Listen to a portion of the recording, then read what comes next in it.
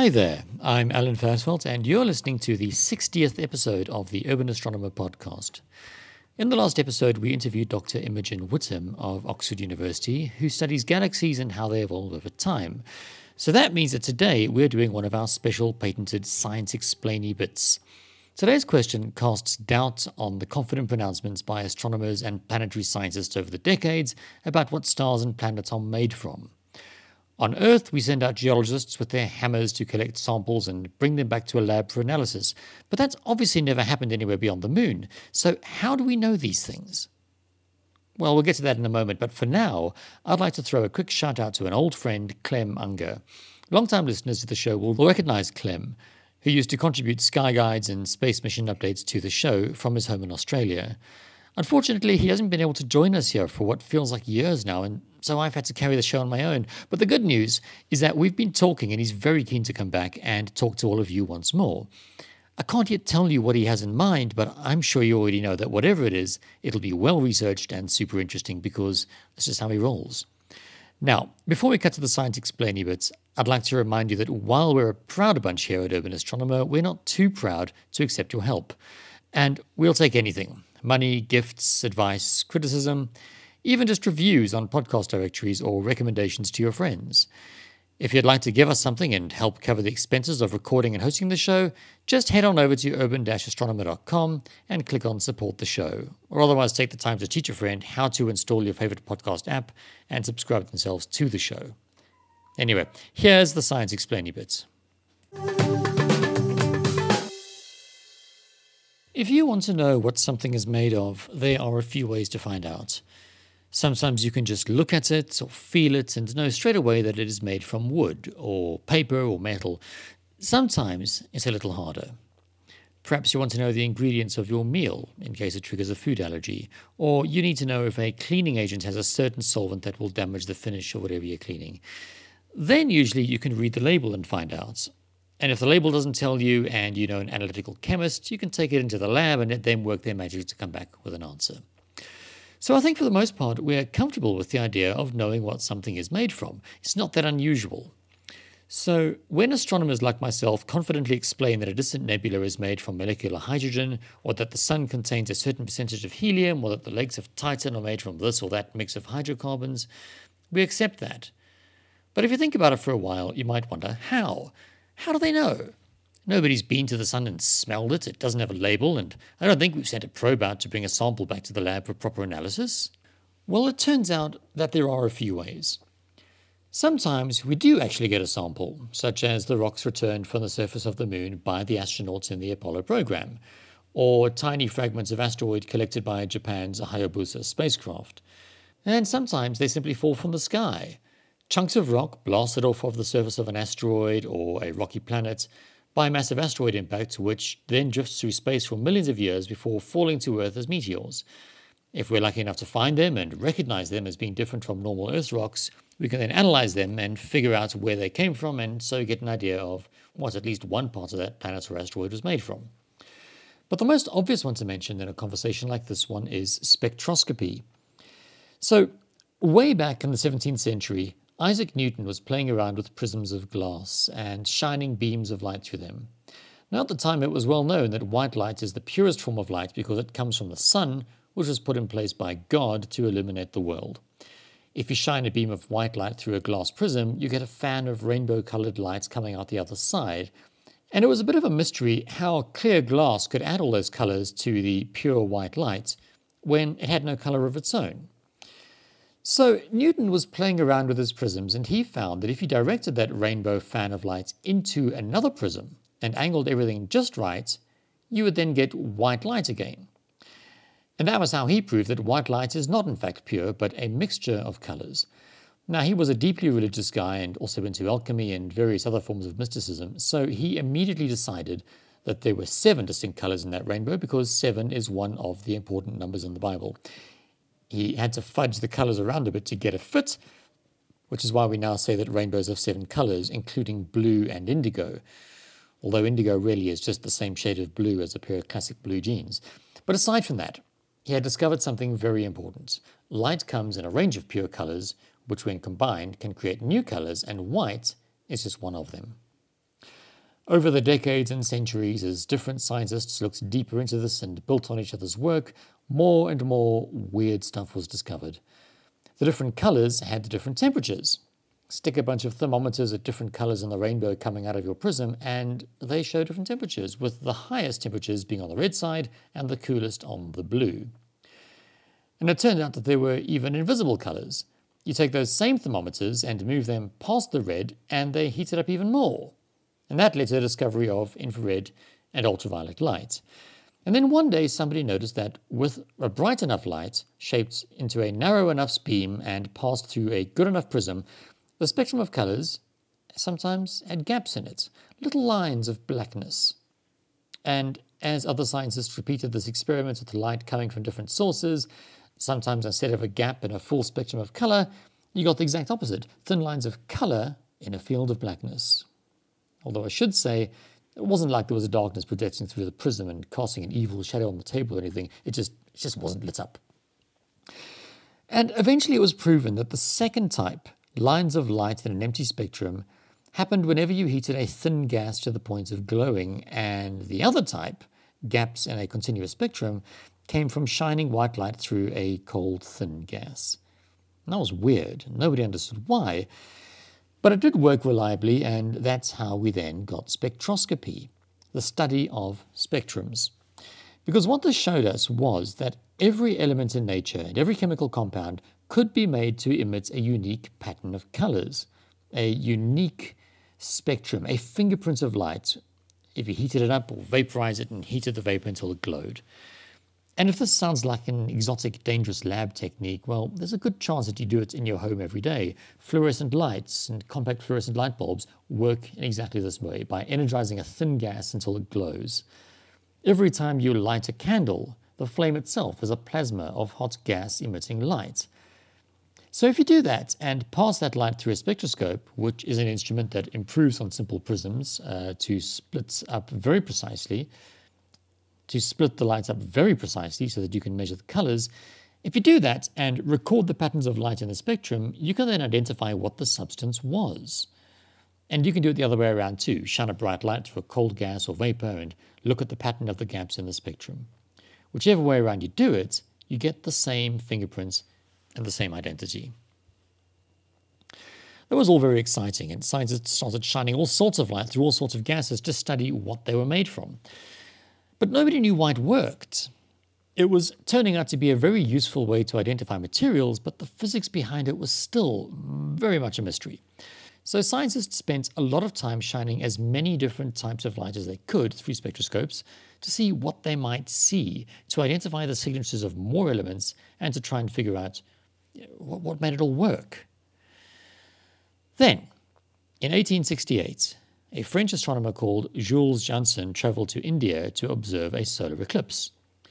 In the course of his observations, he looked at the sun through a spectroscope and carefully noted all the different dark lines that he could see in the sun's spectrum. One line stood out though because it didn't match any of the known signatures. He assumed it came from sodium because it was close to two prominent lines from that element's signature.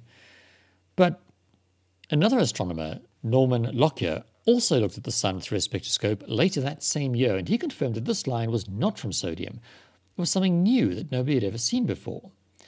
He decided it must be a new element that only exists on the sun, and so he named it Helios, after the Greek god of the sun. It would be 27 years before this mystery element was discovered on Earth, and today we call it helium. It was only later still, as physicists in the early 20th century started figuring out what atoms are made from, and began laying the foundations of quantum physics, that we began to figure out why spectroscopy works. What causes those lines of dark to appear in the light and lines of light to appear in the dark? The answer is energized electrons. See, as anybody who studied high school physics knows, atoms are made from a nucleus surrounded by swirling shells of electrons.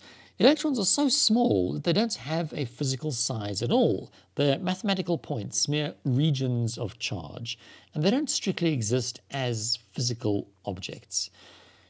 And they are attracted to the positive charge of atomic nuclei, which is why a normal atom has the same number of electrons bound to it as there are positively charged protons in its nucleus.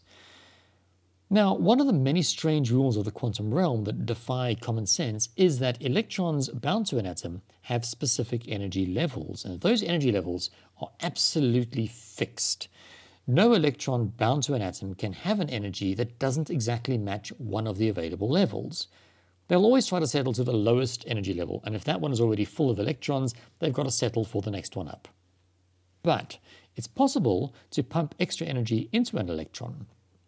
And if you give it the right amount, it'll jump up to the next energy level for a while, although sooner or later it'll drop back to where it really wants to be. And when it does that, it sheds that extra energy in the form of a photon. The photon will carry exactly the amount of energy that the electron got rid of, so all photons ejected by any electrons falling from one specific energy level to another specific energy level of a specific type of atom in a specific type of molecule will have the exact same energy. Now, photons are themselves dimensionless particles that exist as the embodiments of the electromagnetic force. We perceive a stream of photons as light. And as those 17th century discoveries at the beginning of the segment suggested, different energy photons are seen by us as different colors.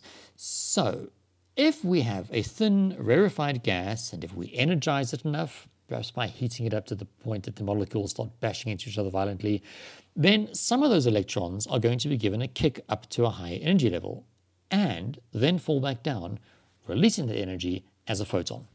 And because there are different energy levels that the electrons can move between bajillions of times over and over, we'll get light shining out of the gas at those different energies, corresponding to all the different possible combinations of energy levels that the electrons could possibly be jumping between. And when we look at this light through a spectroscope, we see those energy levels as the different lines. There, solved it. And the gaps in a continuous spectrum? Well, it's the same thing happening, isn't it? We've still got a gas having its electrons being kicked around, boosted up by a source of energy, only now, instead of being powered by the gas's own internal heat, it's coming from a bright white light shining through the gas. Now, we've got photons of all energies tearing through this gas, and every now and then, a photon of exactly the right energy will hit an electron and be able to pop it up to an energy level, or 2 or 3. Now, that photon is now gone. Its energy has been handed over to the electron. And because this happens so many zillions of times with all the uncountable photons and electrons in any volume of gas, those specific colors represented by those particular photons become a lot dimmer, simply because so few of the photons make it through to the other side of the gas. And the result is that you get a bunch of dimmer regions in your continuous spectrum, which appear as dark lines.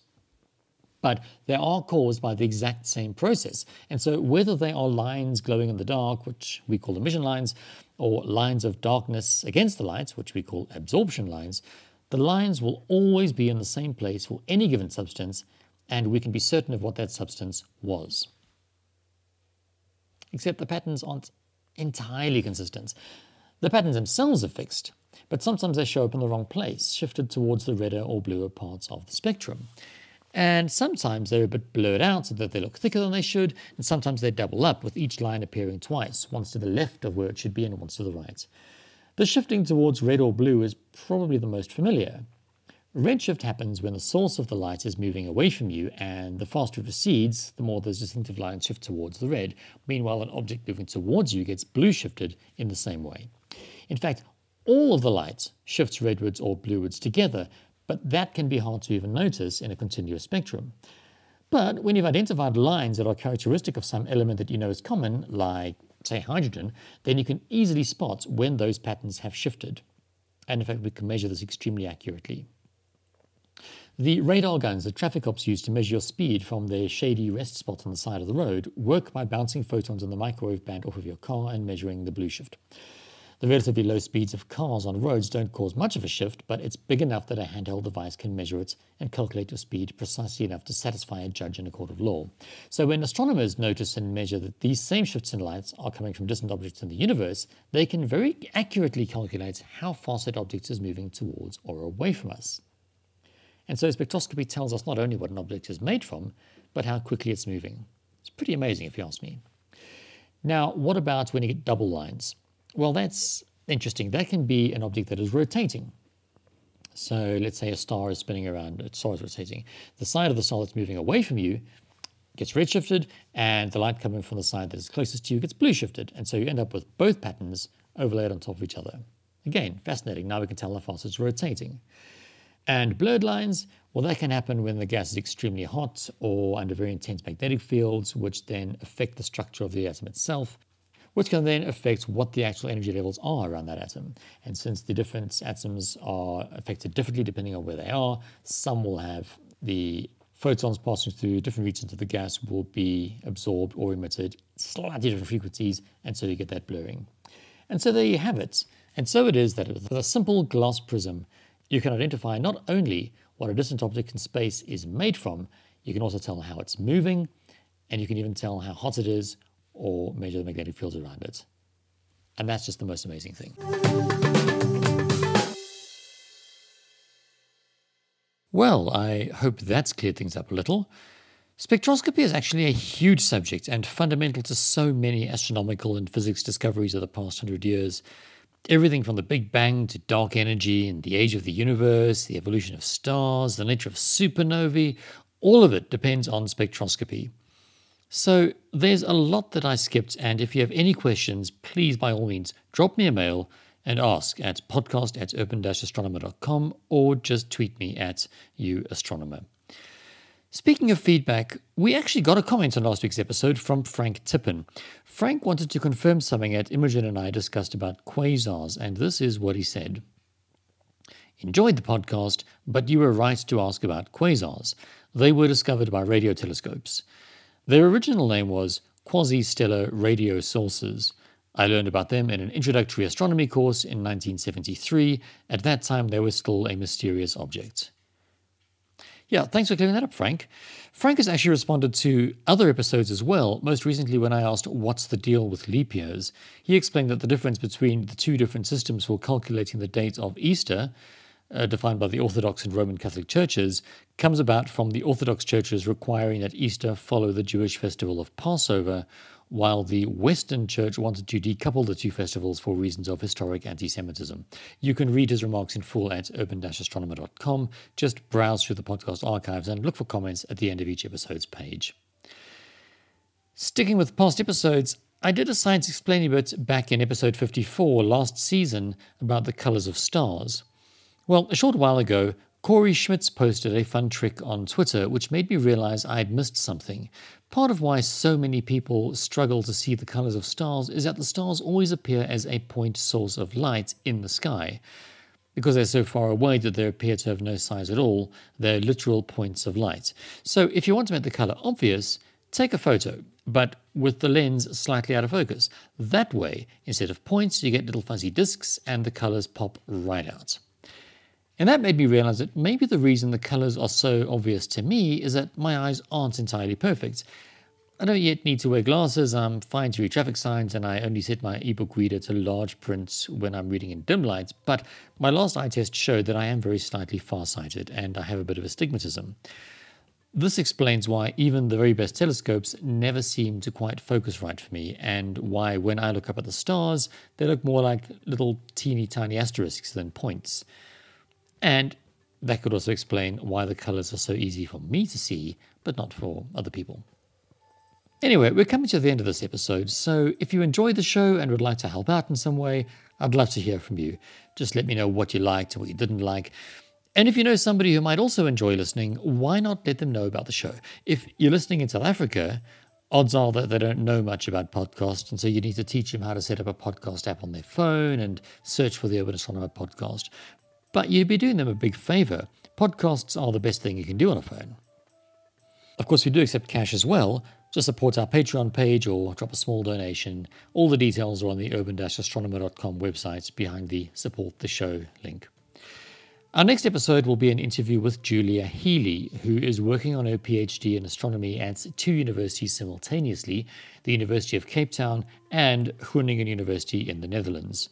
She's interested in the evolution of galaxies and especially how that is affected by a galaxy's local environment. And I learned a lot from her. We've gotten a little regular with our scheduling recently, so your best bet is to simply subscribe to the show in your podcast app. But if you don't use apps, and if, like many South Africans, you prefer to play these episodes directly from the website, we do have a subscribe by email facility. You'll find it on the show notes page just underneath the play button. When the episode comes out, you'll get an email letting you know all about it with a link to the page. Just a little convenience that we've put there to save you having to keep coming back and hitting refresh. Anyway, I hope to catch you when it comes out. But until then, enjoy the last of the clear skies before the rainy season begins. Cheers!